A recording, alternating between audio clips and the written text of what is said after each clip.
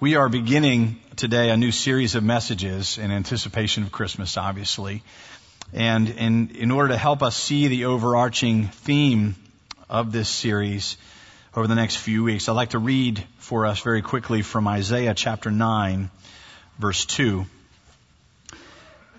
This is hopefully familiar to many of you, but if not, that's okay. It'll hopefully be helpful to you to get a sense of where we'll be heading over the next few weeks. In Isaiah 9 verse 2, the prophet Isaiah says, and he's speaking ahead of time about the arrival of the Messiah.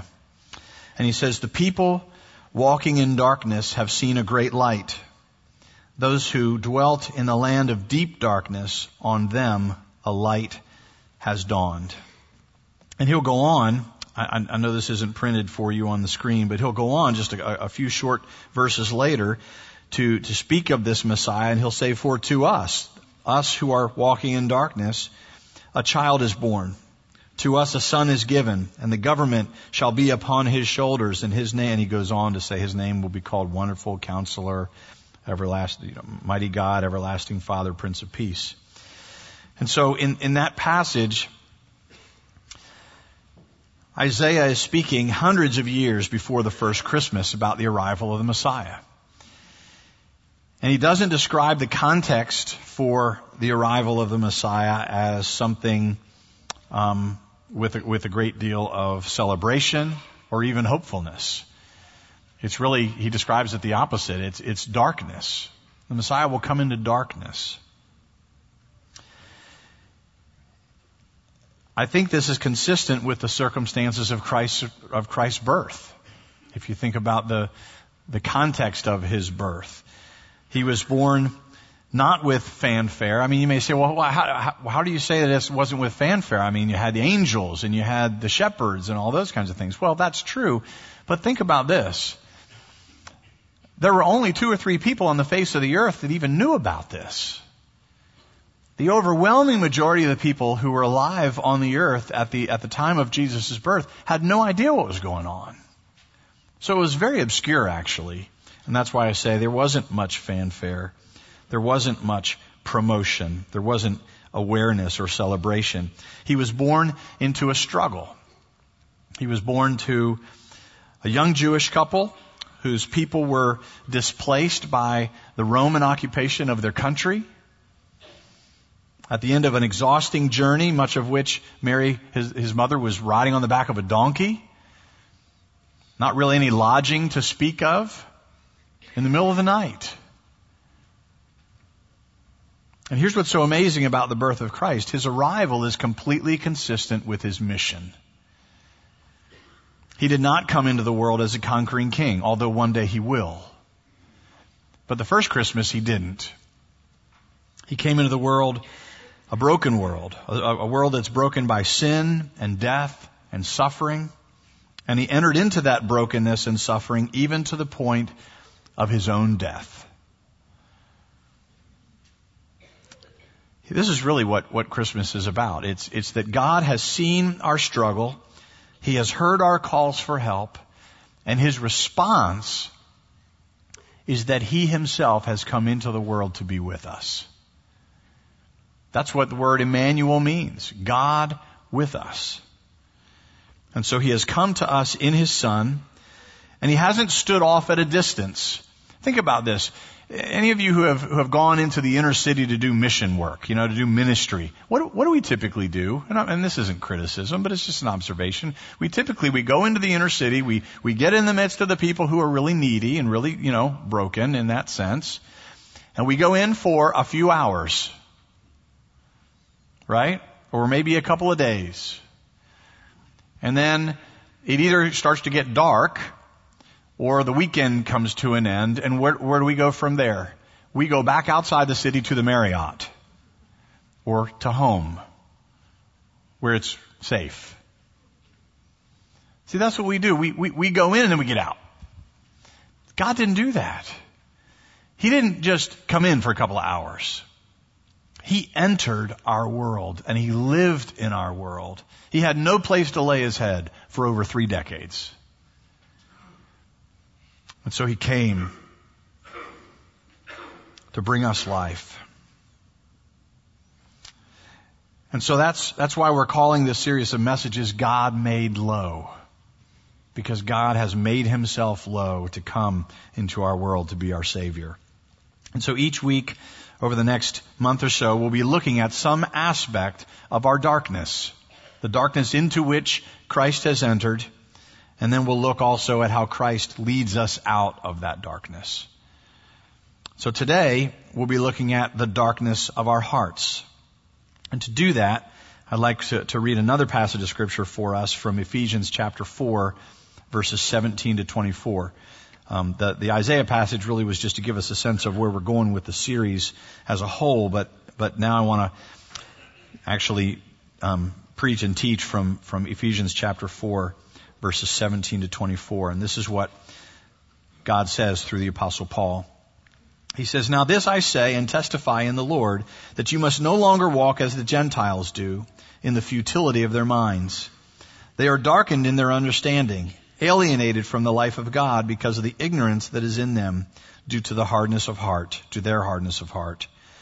They have become callous, and have given themselves up to sensuality, greedy to practice every kind of impurity. But that is not the way you learned Christ, assuming that you heard about him and were taught in him, as the truth is in Jesus, to put off your old self, which belongs to your former manner of life, and is corrupt through deceitful desires, and to be renewed in the spirit of your minds, to put on the new self, created after the likeness of God, in true righteousness and holiness." What Paul is teaching us here in this passage is very important for our understanding and for living the Christian life, I believe. He's not saying, what he's saying is that the Christian life is an exchanged life. He's not saying that Jesus is one thing that you merely add to the rest of your life to say, oh, I added Jesus. It kind of rounds everything out. That's not what the Christian life is. It's not adding Jesus to make you complete. It's a bringing in of something new, and then there's a putting off of something old. And so something new comes in, but it has to be swapped out for that which is old. And that's why Paul very often will use this language of putting on and putting off. Bringing in, sending out, those kinds of ideas. And so it appears that in many ways Paul is describing something that for his original readers was something that was already happening in their lives. Think about this. The vast majority of the Christians in Ephesus were Gentiles, meaning they weren't Jewish. They didn't come from a Jewish background. They had a Gentile background. And so what he says to them is probably pretty attention grabbing to them, because he says, don't live any longer like the Gentiles do. To which they're probably thinking, well, wait a minute, we are Gentiles. But he's drawing a contrast between the way that they used to live versus what is more and more characterizing their lives now as followers of Christ. And so he's describing something that in many ways is already happening in their lives. And I think this just reminds me, and perhaps you've seen this in your own life, that sometimes, God is working, but we don't always see how God is working. Sometimes we look at our own life and we think, I don't even feel like God is working. But the reality is, God is working.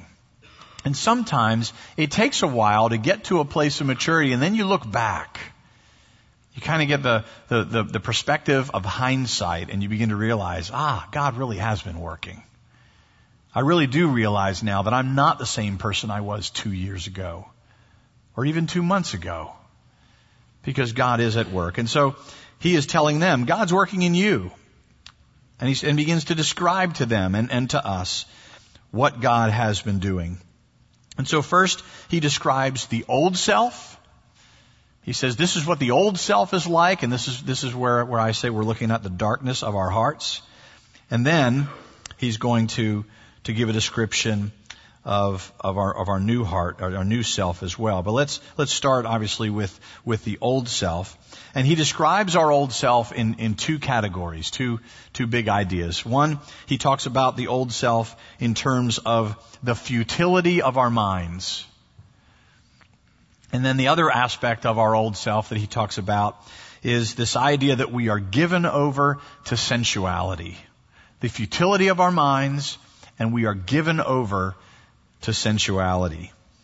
So let's start with the futility of our minds. And there are three aspects at least that I see in what Paul is saying that can help us understand what Paul is meaning by the futility of our minds. The first aspect that he refers to is, he says that we are darkened in our understanding.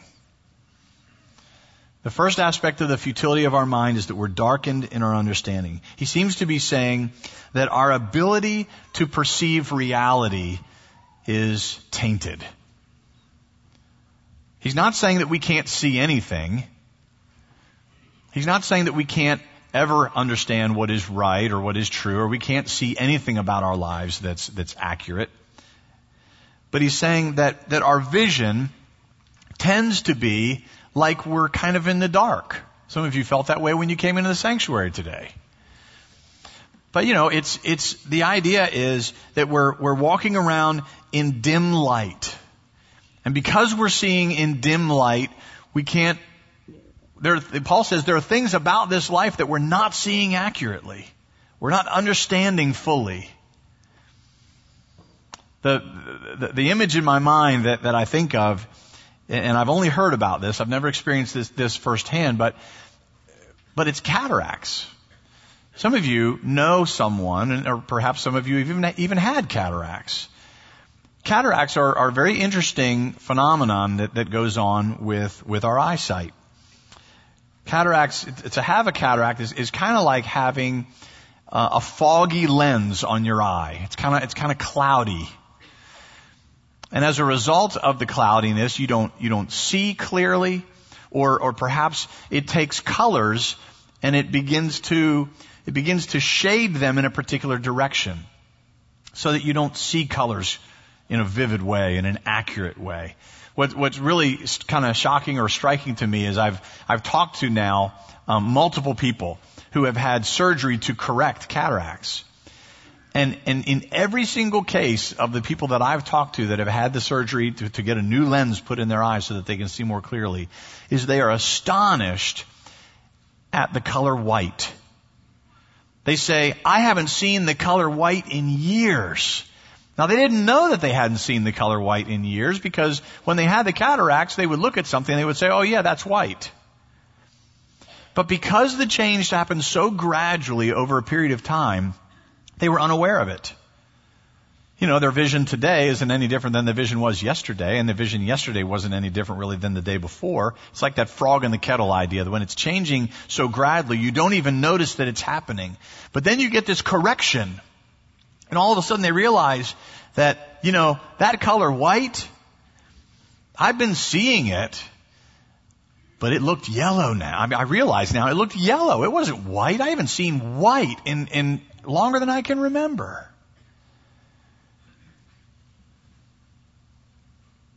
Paul is saying that there are things that we think we understand in this life because that's how we see it. But we're not seeing true colors. We're not seeing true meaning. We're not getting the true perspective because we're darkened in our understanding. The second aspect of our futility and the futility of our minds is what Paul refers to as being alienated from God, or alienated from the life of God. We're far from God in our natural condition. In our sinfulness, in our brokenness, we're far from God. And because we're far from God, we aren't experiencing the life that God made us to live. God made us to live life with Him, to be close to Him. Like God is the operating system of our life. But when you get out of touch with the operating system of your life, well, then the platform of your life becomes unstable. And then the programs of your life or the apps of your life don't run properly.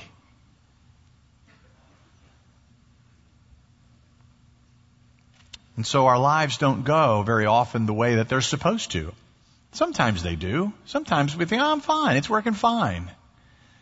But very often, because we're distant from the God who made us and because we're made to be in a relationship with Him, then our lives are not, we're not living the life that we're called to live, that we were made to live.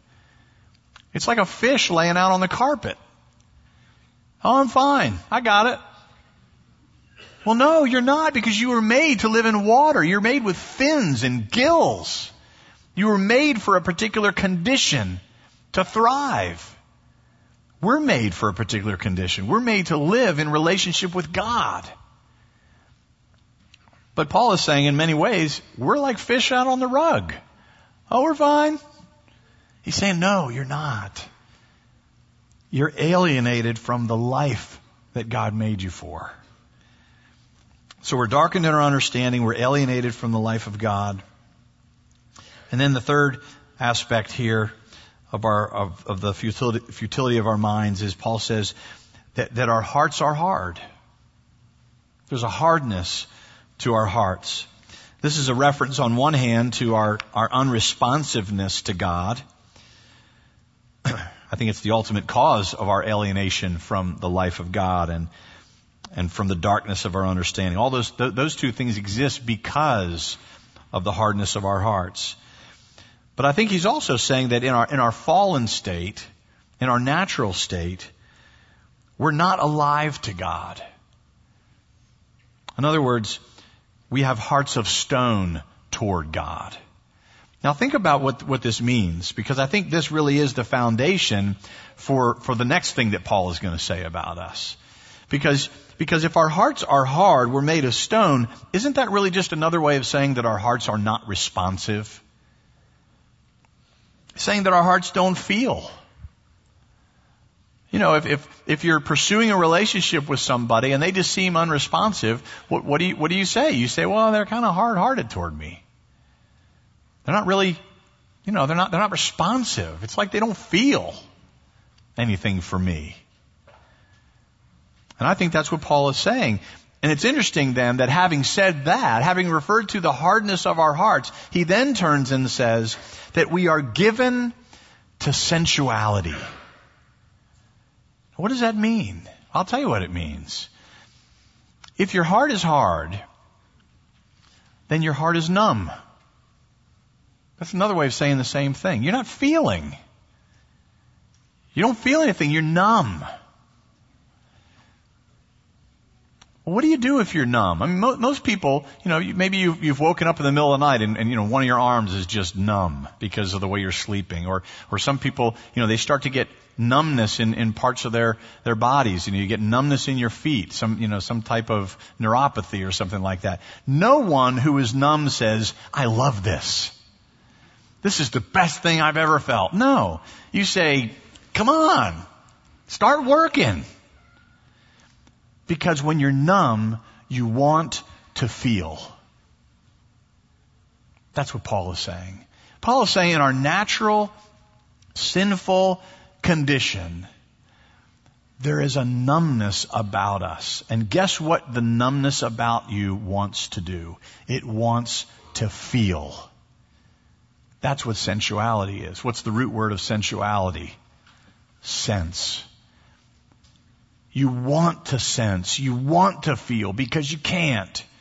And so he says, we have given ourselves over to the pursuit of feeling. We want to feel good. We want to feel happy. We want to feel validated. And so we pursue feeling. Isn't that an amazing description of our world? That we are just a horde of people who have devoted ourselves to feeling better, feeling more. And sometimes, and I don't know if you've ever thought about this, but you turn that on its head, sometimes when you're numb long enough, sometimes feeling anything is better than feeling nothing, even pain. There are people, you and I probably know them, that would rather feel pain than feel nothing. And that's why many people are pursuing things that are ultimately detrimental, but they still do it because they'd rather feel pain than feel nothing at all. The solution is not to feel more. The solution is that we need God to do surgery on our hearts. Paul says we need to put off the old life and put on the new. Put off the hard heart. Put off the alienation from God. Put off the darkened understanding and put on a new life in Christ because it's what we're made for. You see how this fits into what he's saying here? He's saying, look, I'm describing the old self. The aspect of being futile in your minds and given over to sensuality. That's the part that you need to put off, but then there's a new self that you need to put on. And before I lay out for you how it is that we go about putting on that new self, I want to kind of give you an illustration, and to do that I want to ask Rob Gicking to come up and help me do this. Rob is a professional. What we're about to do up here, I don't want you to try at home. Actually, that's really not true. I would encourage you to try it at home. It might be fun. You might do it as a relay race in your family or something like that. But see, I've given Rob, I'd love to be able to say I gave Rob this new jacket, this new sweatshirt, but it's his. We wanted to make sure it would fit him, and so it fits him. So he's putting this on because I have given him new clothing that I want him to wear for you up here. And so, looks pretty good, doesn't it? Thank you. Yeah. So Rob has this new clothing that he's just put on. But what we're illustrating here is not just putting on something new, because at the beginning of the message I said Jesus isn't just something that you add. Like, hey, I just needed an extra layer. Jesus is something that you put on, but when you put Jesus on, you put this new self on, then you put an old self off. And so, Rob, now that you have your new jacket on, I would like you to take your old shirt off.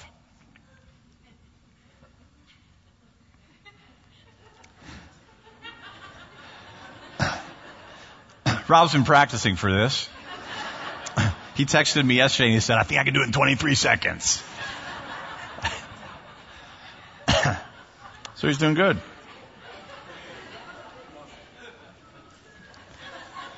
See why this could be fun to do at home? Some of you are I'm just looking at your faces, and some of you are laughing, but there you go. Thank you. Appreciate that. Take your old shirt back with you if you don't mind. Some of you were looking at him going, it was intense. All right. So how many of you found yourself thinking, that was stupid? Why didn't he take the old shirt off first and then put the new thing on, right? Raise your hand if that's how you get dressed, right? Most of us take the old outfit off and then we put the new thing on. But there's two problems with that. One is a very human problem. The other one is a very spiritual problem. The human problem is, if I had asked Rob to do that, he would have been up here without a shirt on. And he didn't want to do that. You didn't want him to do that either. But the real problem with doing it that way is that we're just talking about clothing, and that's fine because it's an illustration, it's an analogy. But Paul isn't saying change your clothes. Paul is saying put off your old self and put on a new self. Well, here's the problem. If you put off your old self the way that you put off your old shirt, before you put on a new self, when you take that old self, what don't you have anymore?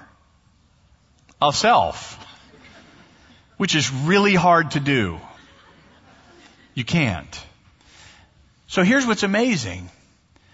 God comes in Christ and says, I've come to give you new life.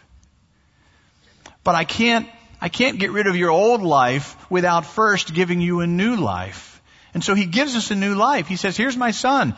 He's lived in your place. He's fulfilled the requirements of God's law for you. He's died on the cross for you. He's atoned for your sins so that your sins are forgiven. And he's been raised from the dead to new life. And to you who put your faith in Christ, he is giving you new life as well. But he says, the first thing I need you to do is put on the new self. And so he puts it on us.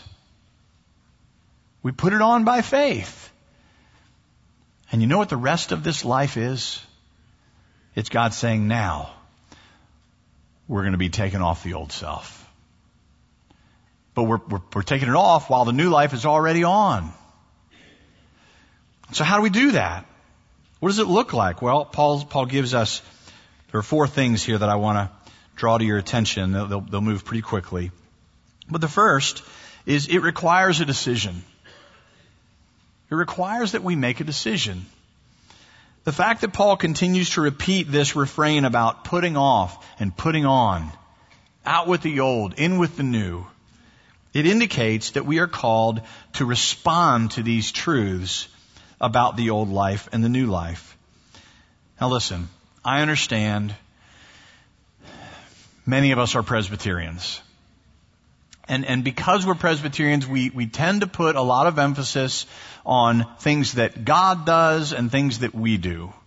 And we have a tendency to load a lot more in God's bucket of things that he does and very few things in our bucket. You know, God's the one who starts this thing. God's the one who works in our hearts, and God's the one who brings us to himself. And I believe that. I don't believe that any of us can rescue or save ourselves. God must work. And that's why even coming to him is a gracious thing from him. But here's what I want to say to you, especially if you tend to be like that kind of Presbyterian. Don't overthink this. We have some responsibility here. And the responsibility simply is, as Paul says, put this on and put this off, there is something here for us to pursue. So pursue it. It's not wrong. It's not heresy for us to say, you know what? He's calling me to put off. He's calling me to put on. So I'm going to put off and I'm going to put on. At least I'm going to seek to. That's what we're called to. So there is a decision.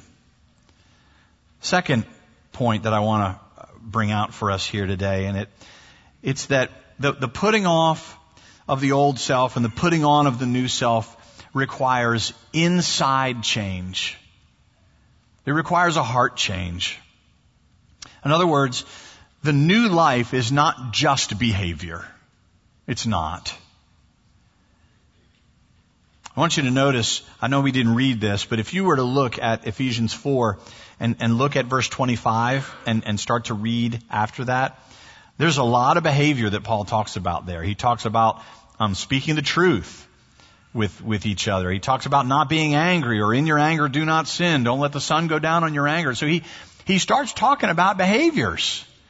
And he's saying, stop doing this, start doing this. There are behaviors that he talks about, but notice that the behaviors don't come first. The behaviors come after this whole discourse about putting off the old, putting on the new. The change has to start on the inside. It has to start with the heart.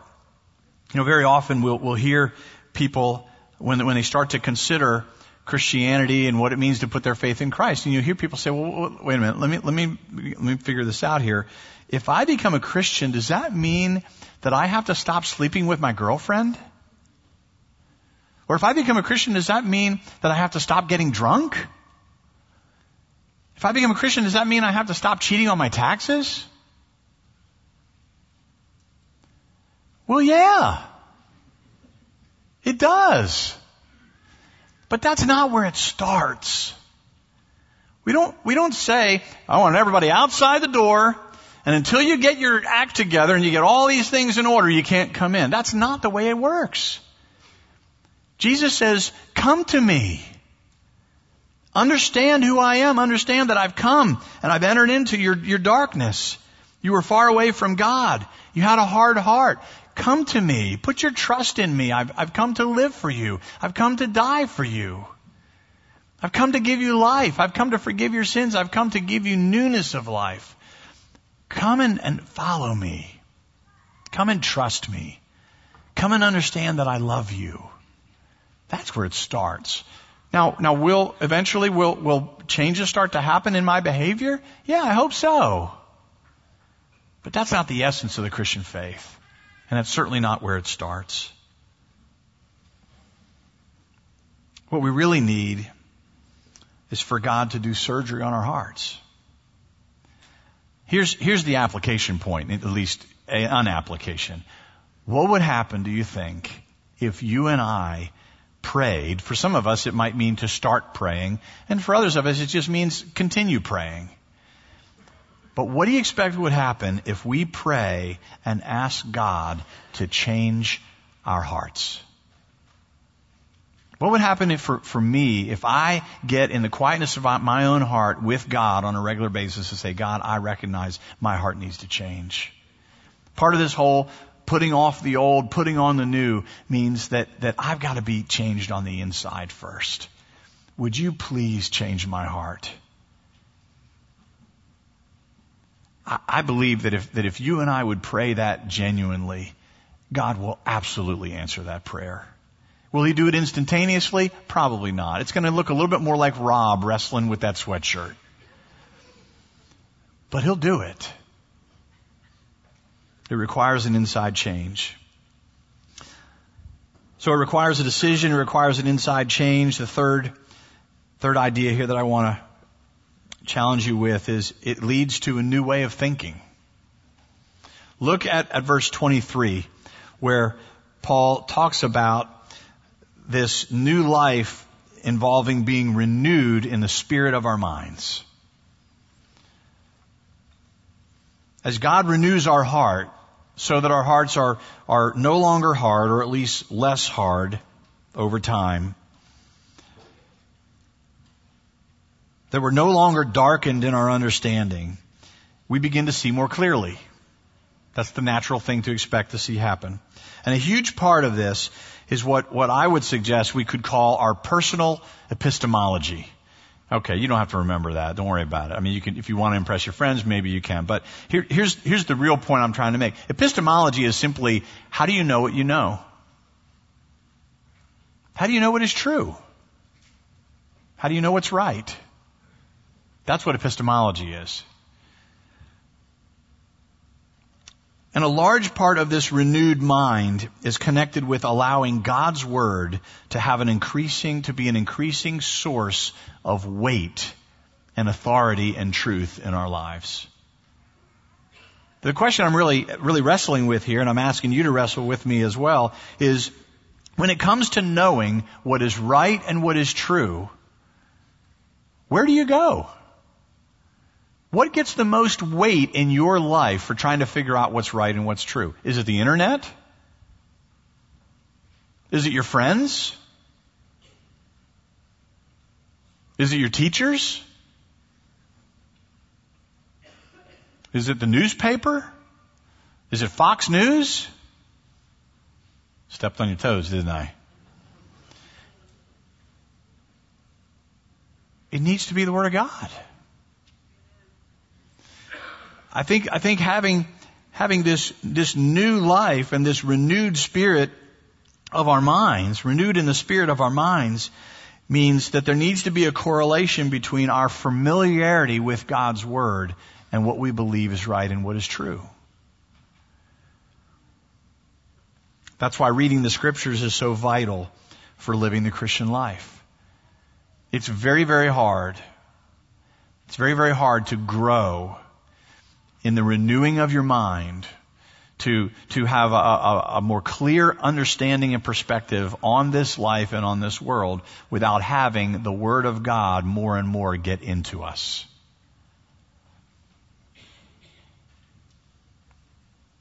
So we've got a decision, we've got inside change in our heart, and we've got a new way of thinking in the renewing of the spirit of our mind as God's Word comes in and begins to carry the most weight in the way that we know and the way that we think.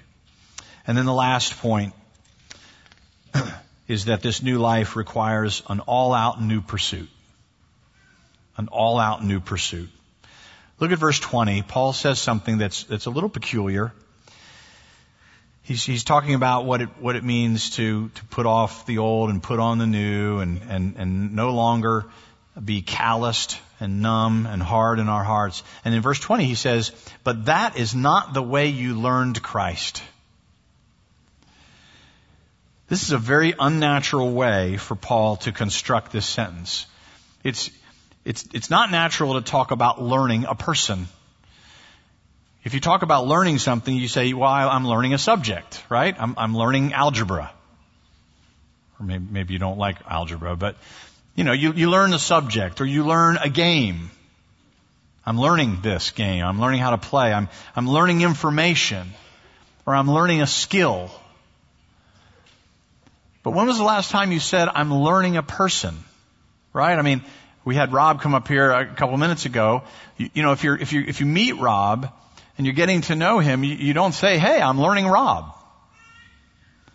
That's just not the way we would say it. But Paul takes that peculiar way of talking about learning and he attaches it to Jesus, saying, we need to be learning Jesus. Jesus is not just somebody that we learn from. He's not just a teacher. He's not just someone that we learn about. He's not a thing. He's not just a person even. He's the Lord of life. And because He's the Lord of life, we don't just need to learn from Him or learn about Him. We need to study Him. We need to learn Him. That He took our sin. That He's able to sympathize with our weaknesses. That He's come into this world to be with us in our brokenness. He willingly went to the cross to atone for our sins, to remove the distance between us and God caused by the hardness of our hearts. That's what's true about Him, but the question is, how do you respond to that? What do we do with that? Do we say, oh, that's information, that's interesting information about Jesus? No. He says, now come know me. Come into a relationship with me. And so He's the Lord of all of life. He doesn't just come into our lives as one interest among many. We don't just add Him to the list of things that we are interested in, we want to learn more about. If He comes into our life, then He needs to come in and be supreme. He needs to sit on the throne of our life, if you will. Now you may say, I don't think I have a throne in my life. Okay, well, you don't have a throne of your life. But here's what you do have. You do have a center of your life. You do have a way of prioritizing your life. And there are certain things that you place, certain people, certain interests that you put at the top. And what I'm saying to you, and I think what Paul is saying to us, is that Jesus, if we understand really who He is, and we really want to have a right relationship with Him, then the proper place for Him to be is at that highest place. So that everything else in our life comes under Him, finds its rightful place in relationship to being under His lordship, under His kingship. It's putting Him at the center, and that brings new life more and more to bear in us. It puts our life in perspective. And so we have this challenge. Let us put off the old self, which belongs to your former manner of life and is corrupt through deceitful desires. And let us put on the new self, created after the likeness of God in true righteousness and true holiness. Let me pray for us as we close our service. Lord, we thank You that You have seen our darkness. You've seen the darkness of this world, and particularly you've seen the darkness of our hearts. And you've heard our calls for help. And you've come to be with us. You haven't stood off at a distance, but you've entered into our world and you've entered into our lives. And you've given us a new self. You loved us so much that you lived a perfect life, fulfilling the requirements of righteousness for us. Then you, who knew no sin, went to the cross to atone for our sins, so that through faith in you, our sins might be forgiven and canceled.